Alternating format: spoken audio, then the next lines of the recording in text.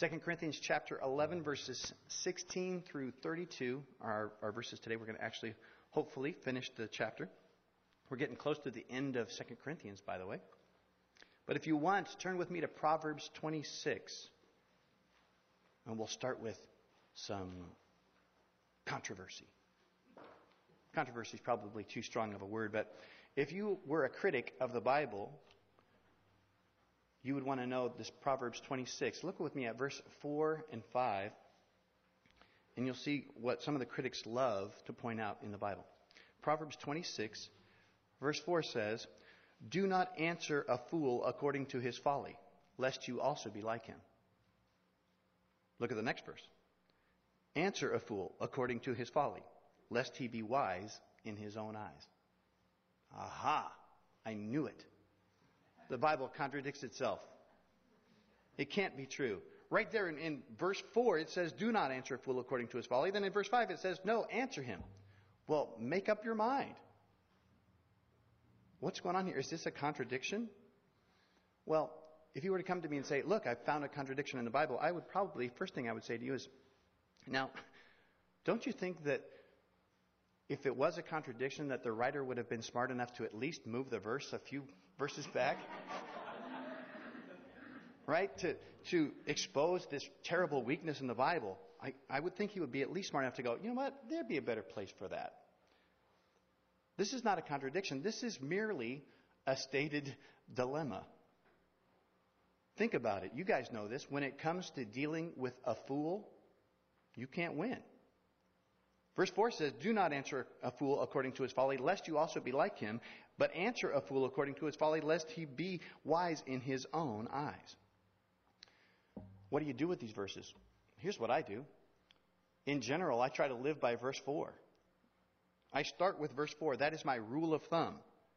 But sometimes when that fool whom you've let go on starts to think, well, I guess I've won this argument, and he starts to either damage himself or others around him, sometimes when that person thinks he silenced you, you need to use verse 5.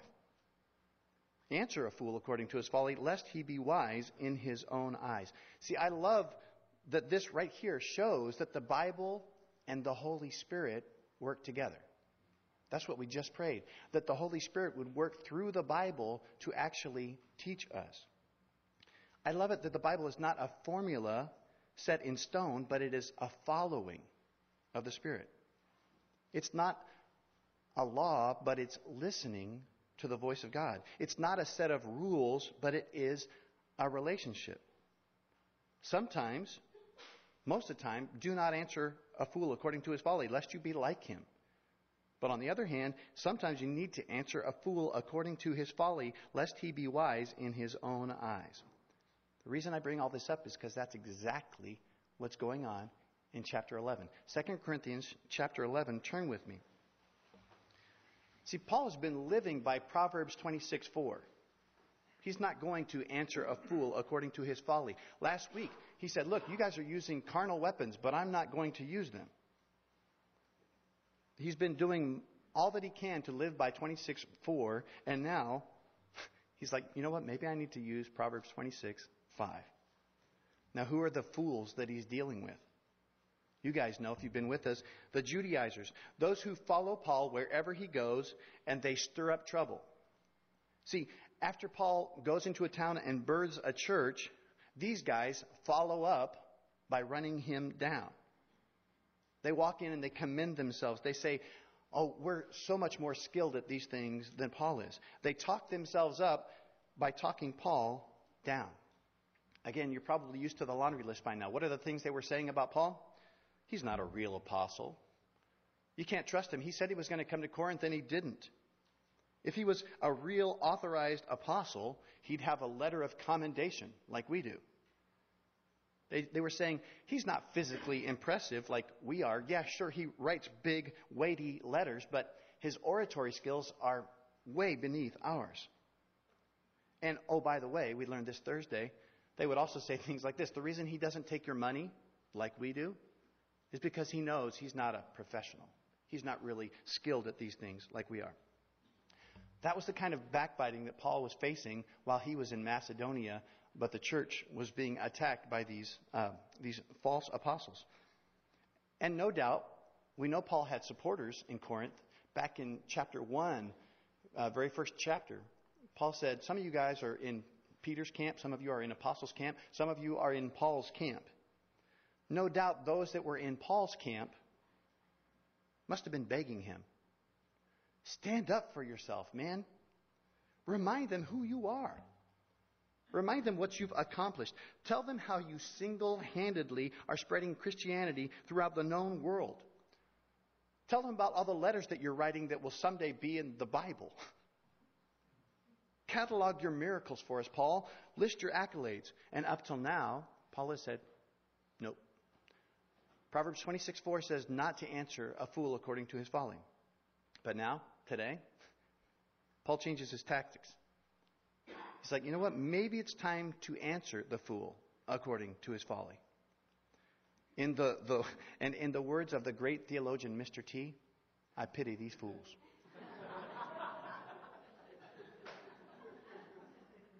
Let's get a running start. Chapter 11. Look at verse 1. This will give you an idea of where Paul is. Verse 1.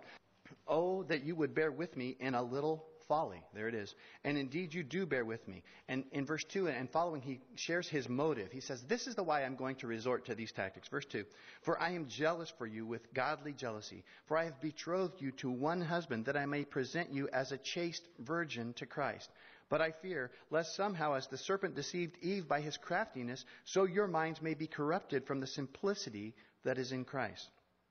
For if he who comes preaches another Jesus whom we have not preached, or if you receive a different spirit which you have not received, or a different gospel which you have not accepted, you may well put up with it. Paul shares his motive there. Basically, what we're seeing is Paul is protective of this church in Corinth. He's saying, this is really important, guys. They are taking you away from what is important. Think about it. This is not just Paul's reputation that is at stake. These false apostles that have come into Corinth are no longer just drawing the church away from Paul. They're drawing the church away from the simplicity that is in Christ. They are trying to steal people away from following Jesus. So Paul says, it's time to change strategies. Time to answer a fool according to his folly, lest he be wise in his own eyes. And Paul now examines his ministry compared to his accusers. Look with me, verse 5. Again, we covered these on Thursday. Verse 5, he says, for I consider that I am not at all inferior to the most eminent apostles. Even though I am untrained in speech, yet I am not in knowledge. But we have been thoroughly manifested among you in all things. Paul says with us, as opposed to them, what you see is what you get. Now look with verse 13 and 15. We're almost to our text this morning. Verse 13 through 15, Paul exposes now his accusers. The gloves are really coming off. For such are false apostles, deceitful workers, transforming themselves into apostles of Christ. And no wonder, for Satan himself transforms himself into an angel of light. Therefore, it is no great thing if his ministers also transform themselves into ministers of righteousness, whose end will be according to their works. That brings us to verse 16, which is where we left off on Thursday. Paul is now going to answer these fools according to their folly. But clearly, Paul is not comfortable with it. Let me give you an outline real quick this morning. Verses 16 through 21, we'll call that Paul's pre-boasting. Is where he's going to explain, okay, now I don't really mean this, guys, but I really want you to understand. That's the pre-boasting, verses 16 through 21. Verses 22 through 29, well, that's the outright boasting. And then verses 30 to 33, we'll call post-boasting. No, that's not a cereal. It's his conclusion after he boasts. So let's look at the pre-boasting, verse 16 through 21. Now, before we get there, this is really encouraging to me. I don't know if you've talked with me much, but I have this habit of wanting people to understand what I say before I say it. I say, okay, now, before I say this, let me explain. And I know I lose a lot of people. I end up loading my sentence with all sorts of qualifiers before I even say what I'm going to say. I love it that verse 16 and 21, Paul does the same thing.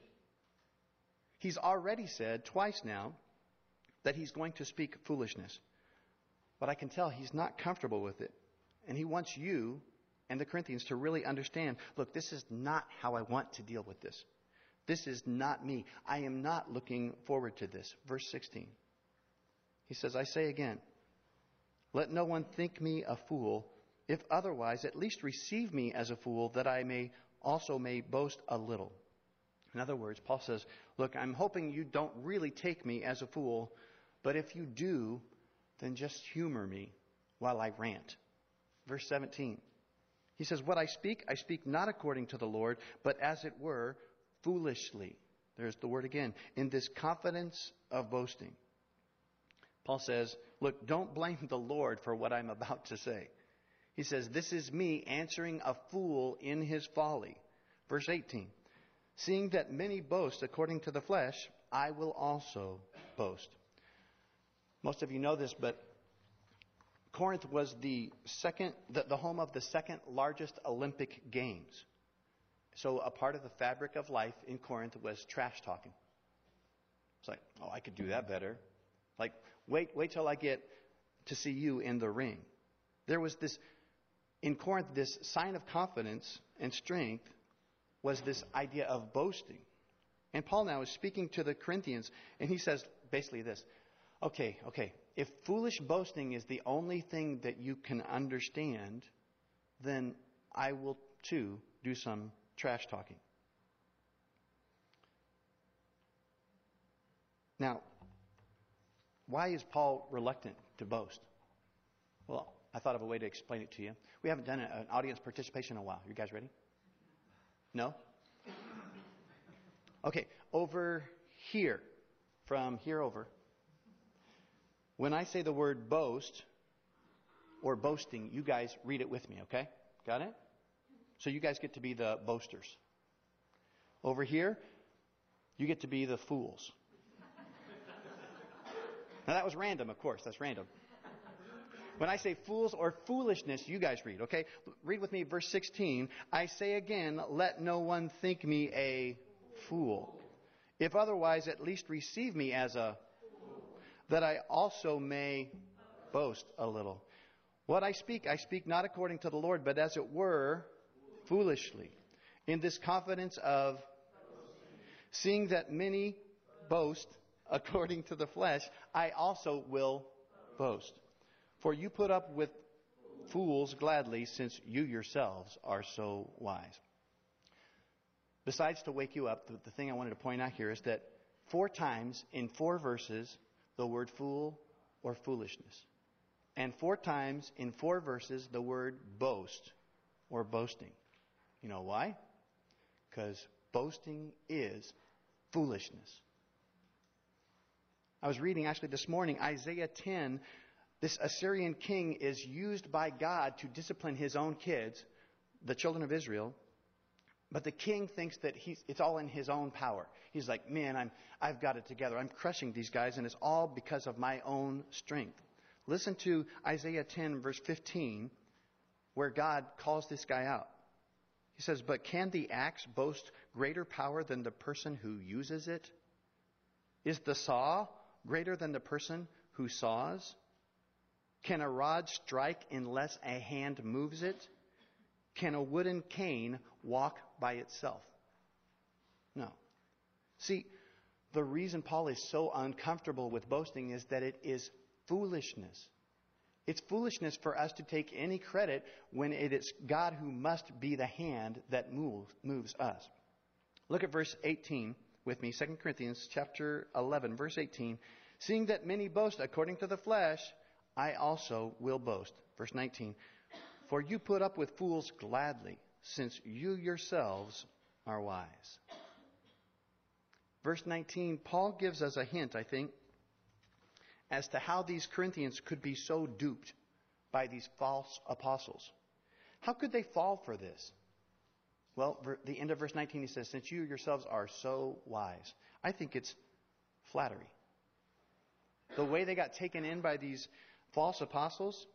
Remember, this is Corinth, a Greek city. They're proud of their sophistry. They're proud of their philosophy, their great oration.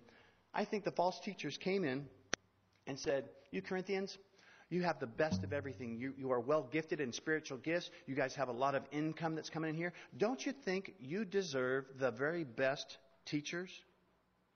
Don't you think you deserve gifted speakers as opposed to Paul? He's not gifted when it comes to speaking. I think that we talked about it last Sunday. I think their way into the stronghold, that the foothold that they gained was through flattery. And what we're going to find is then the false teachers proceeded to abuse the Corinthians, the ones whom they had flattered. When it comes to flattery, you got to think like a dinner roll. If someone is buttering you up, their next move is to sink their teeth into you. That's exactly what happened in Corinth. Because look, verse 20. 2 Corinthians 11, verse 20. He says, for you put up with it if one brings you into bondage.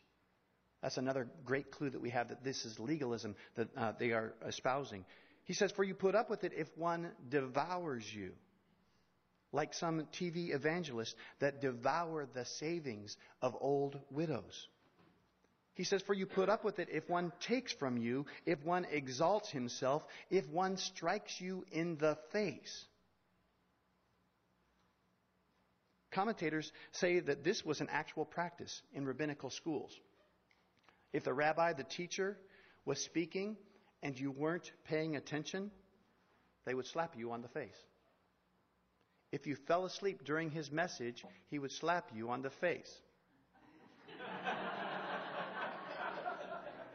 I'm just saying. See, this totally makes sense because if Paul's detractors really were Judaizers, that means they came out of Judaism. Rabbinical school, this is what we do.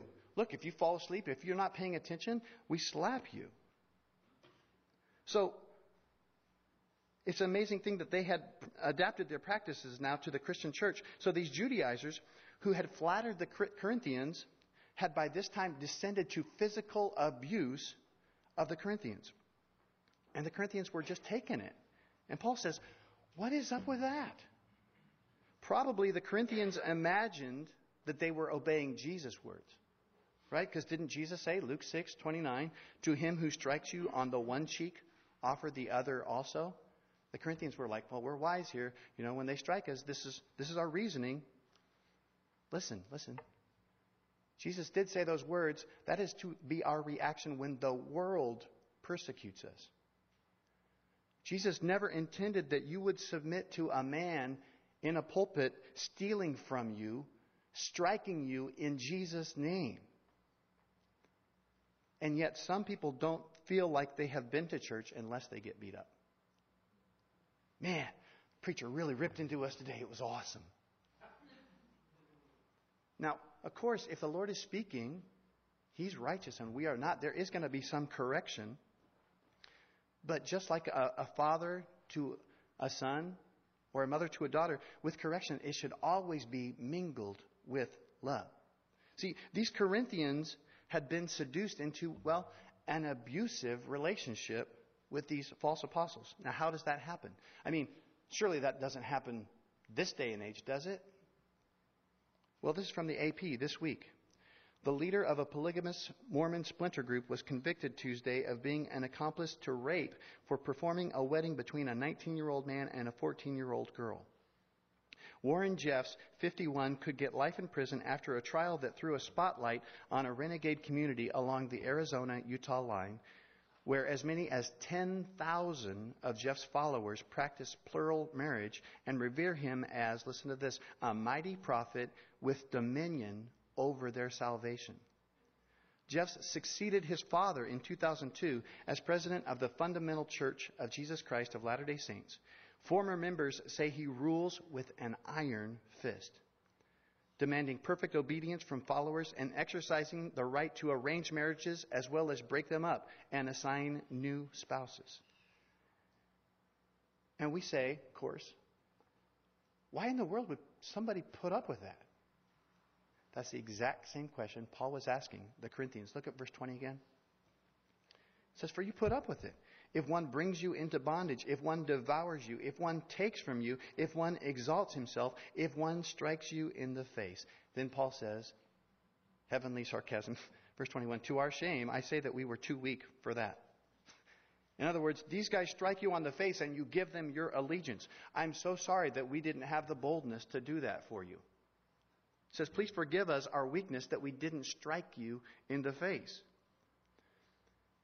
If you've ever known someone in an abusive relationship, one who gets beat up but won't remove themselves from that situation, you know the frustration that Paul is dealing with here with the church. He says at the end of verse 21, but in whatever anyone is bold, I speak foolishly, I am bold also. Paul ends now his pre-boasting and gets busy boasting. See, one of the things that you need to know as we go to verse 22, one of the things that the Judaizers boasted about was their pedigree, their lineage from Abraham, from Isaac, from Jacob. Paul says, now remember, answering a fool with folly, verse 22, are they Hebrews? So am I. Are they Israelites? So am I. Are they the seed of Abraham? So am I. As a matter of fact, you guys know, you couldn't get more Hebrew than Paul. Philippians 3, verses 4 and 5. Paul says, if anyone else thinks he may have confidence in the flesh, I more so. He says, I was circumcised on the 8th day, of the stock of Israel, of the tribe of Benjamin, a Hebrew of the Hebrews, concerning the law, a Pharisee. Paul says, you can't get more Jewish than me. Verse 23, 11:23. Paul says, are they ministers of Christ? Again, he's not comfortable. He says, I speak as a fool. I would not normally say this, but I am more. They're ministers of Christ. I am more. In labors more abundant, in stripes above measure, in prisons more frequently, in deaths often. Compared to these foolish boasters, Paul says, I work harder. I've been whipped more times than I can remember. I've been imprisoned more times than they have, for certain. I'm thinking about having my actual residence taken there at the jail. He says, I face death daily. Y'all, this is Paul's resume. We've actually looked at these verses quite a few times because it gives us such great perspective on Paul. As you guys know, we've been praying for a building. What we're discovering is whether it comes sooner or later. Please be praying for sooner. We're probably going to need a loan, unless God wants to bless us with some great financial gift. But one of the things that a bank often asks for, we're discovering, is a resume of the pastor. And I've been working on that, getting all of my accomplishments down on paper. It's going to take a lot of time. Well, Paul managed to condense all of his in 6 verses. Let's see. Paul, home address, Antioch Church. Mailing address, well, it depends on which jail I'm in that month. Title, apostle, from about AD maybe 38 to present. Accomplishments, let's see. Verse 24. From the Jews, 5 times I received 40 stripes minus 1.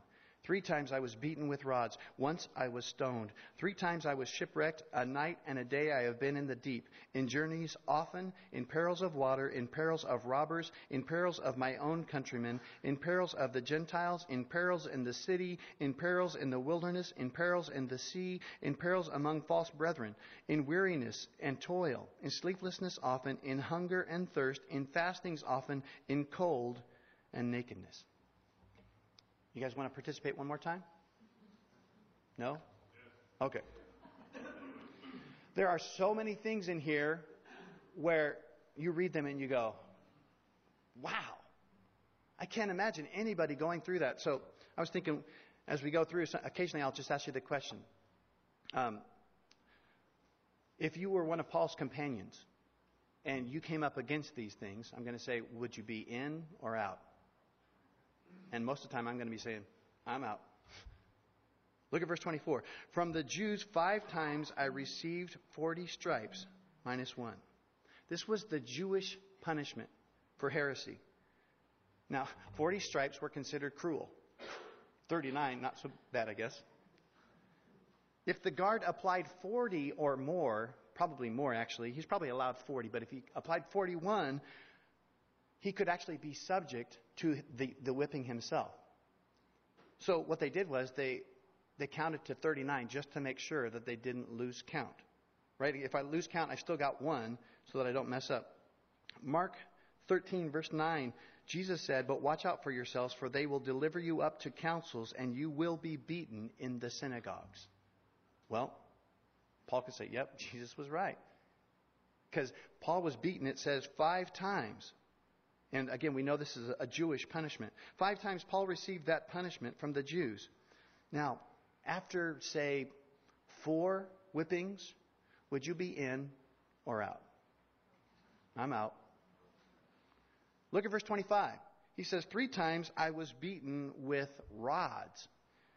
Now, the Jewish the Jewish folks applied stripes, but the Romans, they had their own kind of punishment. They applied rods. They used rods, kind of like caning. If you remember, a few years back, there was a big controversy about a guy being caned in a foreign land. Paul believed in diversity. He was whipped by the Jews, caned by the Romans.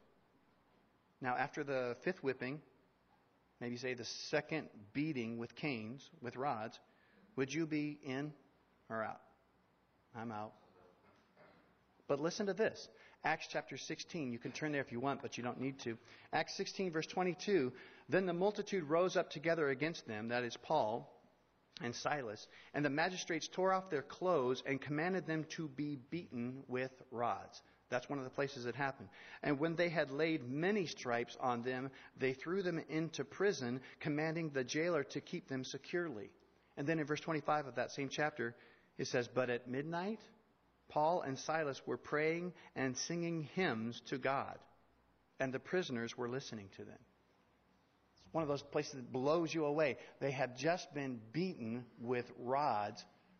They're like, "Hey, let's sing a praise song." How does that happen? Go back with me to 2 Corinthians 11, verse 25. He says, 3 times I was beaten with rods, and then he says, once I was stoned. If you really made the Jews mad, they wouldn't just whip you. They would take you outside the city and throw rocks at you, literally boulders probably, until you were dead. That happened to Paul in Lystra and Derbe. So, let me see. After the 5th whipping, the 3rd stoning, as you lay broken under a pile of boulders, would you be in or out? I'm out. Acts 14, verses 19 to 20, this is where it happened. Let me give you this account. This is what Paul did in this one time that he was stoned. He says, "Then Jews from Antioch and Iconium came there, and having persuaded the multitudes, they stoned Paul and dragged him out of the city, supposing him to be dead. However, when the disciples gathered around him, he rose up and went into the city. And the next day he departed with Barnabas to Derbe." So, I would have been out. He gets up, brushes himself off, and he goes right back into the exact same city that had him stoned. Paul says, 3 times, continuing on in verse 25, 2 Corinthians 11, 25, he says, 3 times I was shipwrecked. A night and a day I have been in the deep. 3 shipwrecks. And one of those, he says, I floated out in the ocean for 24 hours before being rescued. Think about that. 24 constant hours of hearing the loop in your head. Da-dum, da-dum. 24 hours of that. Would you be in or out? I'm out. And guys, this was written before Acts chapter 20 and following. The big scene where Paul is in the Euroclydon, the hurricane, that happened after he wrote this. Amazing. Verse 26, 2 Corinthians chapter 11, verse 26, in journeys often, in perils of waters, in perils of robbers, in perils of my own countrymen, in perils of the Gentiles, in perils in the city, in perils in the wilderness, in perils in the sea, in perils among false brethren. That's pretty much perils 24/7. Would you be in or out? I'm out. Verse 27, in weariness. Yeah, I guess. I'm exhausted just reading it. He says, in weariness and toil, in sleeplessness often, in hunger and thirst, in fastings often. I get grumpy just when I miss one meal. He says, in cold and nakedness. Now this is new. We actually don't have any record of this. But apparently, another of the persecutions that Paul faced was that they would strip him naked and send him out into the cold. These are Paul's credentials. And those are just the pressures from the outside of his head. Here's what's going on inside his head. Look with me, verse 28. Beside the other things, what come upon me daily, my deep concern for all the churches. There we see Paul's shepherding heart. He's like, okay, in between the shipwrecks and the beatings and the whippings, the stonings, you know what happens? My mind travels to the churches. I'm concerned about the churches. We've studied Galatians. We know that he was distraught that they were falling into legalism. He probably was thinking, okay, in Thessalonica, they're sitting around waiting for the Lord to come back. Nobody's doing any work. In Corinth, well, these guys are carnal, and they're also being led into legalism. This is what Paul's saying, and this is what I deal with inside my head. Verse 29, who is weak? And I am not weak. I think what he's saying is when I hear about the suffering that the saints are going through in all of the churches, I suffer too. Then he says, who is made to stumble, and I do not burn with indignation. The word burn there is pyru, as in pyromaniac. It means to burn with fire, to set on fire, to kindle, to ignite. Paul again is showing us his passion here. He says, I hear about these Judaizers, these legalists, leading you away from the faith, and it ignites me. It sets me off. Paul says, you wanted me to boast? You wanted me to do a little bit of boasting? Well, that's what it's like to be Paul. He says, every day I face death, and every day I worry about you. So we've seen Paul's pre-boasting. He says, I'm going to speak foolishness. I don't want to. Then we've seen his boasting, all of the things he endured. Now let's look at his post-boasting. His conclusion, verse 30. If I must boast, I will boast in the things which concern my infirmity. Look back at that list, that long list we just went through. Tell me, is it a list of victorious conquerings? Let's see, whippings, stonings, canings, shipwreck. None of those are a mark of great worldly success. If this was Paul's resume and you were a bank, you would not give him a loan. You might take out a life insurance policy on him. Be thinking, well, surely we'll collect sooner or later, but that's just it. The miraculous thing was not all the stuff he accomplished. It's what he endured. Now, I'm speaking to some of you right now. We would all love for God to shine through what we accomplish. But so often, God wants to shine through what we endure. By the power of the Spirit. Remember? Paul said, we have this treasure on the inside of these earthen vessels. Let me read to you 2 Corinthians 4, verse 7 and following. But we have this treasure in earthen vessels, that the excellence of the power may be of God and not of us. We are, listen, hard pressed on every side, yet we are not crushed. We are perplexed, but we're not in despair. We are persecuted, but we are not forsaken. We are struck down, but we are not destroyed. We are always carrying about in the body, listen, the dying of the Lord Jesus, that the life of Jesus may also be manifested in our body. The way that God shows himself to the world around you is by the dying that happens, but the living that you do. Look with me at verse 31, chapter 11, verse 31.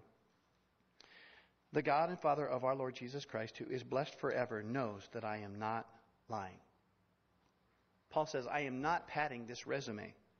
Every single one of these things happened to him. And oddly, what a weird way to close this chapter. Look at verse 32. Paul says, in Damascus, the governor, under Aretas the king, was guarding the city of the Damascenes with a garrison, desiring to arrest me. But I was let down in a basket through a window in the wall, and I escaped from his hands. That seemed like a left turn. I don't think so. Let me paint the scene for you. It was very early in Paul's apostolic career, before all of these things had happened on his resume. Paul had been anointed in Damascus. Remember, the Lord laid him out, and then the Lord spoke to Ananias, said, you need to go to this man because, Acts 9, verse 15, But the Lord said to Ananias, go, for he is a chosen vessel of mine to bear my name before Gentiles, kings, and the children of Israel. For I will show him how many things he must suffer for my name's sake. Now I think Paul heard the Gentiles, kings, and the children of Israel, but I'm not sure that he heard the must suffer for my name's sake right away. Paul had only been saved for a little while here in this scene in Damascus. No doubt he had his own vision of how God was going to use him. Well, I'm a Pharisee among Pharisees. I'm educated at the feet of Gamaliel. I'll use the force of my wisdom. I'll apply the same passion and zeal that I applied to the persecuting the church to protecting the church. Paul probably walked into Damascus thinking, this will be the first of many wonderful things on my resume as an apostle. How I brought the gospel to Damascus, a city that I formerly was planning on persecuting. It's like, this is going to be great when the book comes out. But it didn't happen that way. Instead of Paul walking in and arresting the king's attention, the king is trying to arrest Paul. The king has ordered him arrested, and instead of the big stage that Paul probably imagined, his first assignment ends with him being let down outside the wall in a laundry basket. That's what that is. He says, I was let down in a basket. It was a big basket. And this is how Paul's glorious first assignment ended. What a letdown. Now, why does Paul share this story? Well, I think, speculation, but I think it's because it's the first time he got it. While he was being let down, while he was suffering his first letdown in ministry, I think it occurred to him. So this is the way God is glorified. Not by what I accomplish, but more by what I endure. Are you guys suffering letdown this morning? Could it be that God is letting you down from your expectations of grandeur? That He might use you the way He wants? Perhaps He doesn't want to show the world all that you can accomplish. Perhaps He wants to show them what He can do through weakness. Treasure in earthen vessels. Let me just read those verses for you again as we close. But we have this treasure in earthen vessels, that the excellence of the power may be of God and not of us. We are hard pressed on every side, yet not crushed. We are perplexed, but not in despair. We are persecuted, but not forsaken. We are struck down, but not destroyed. Always carrying about in the body the dying of the Lord Jesus, that the life of Jesus may also be manifested in our bodies.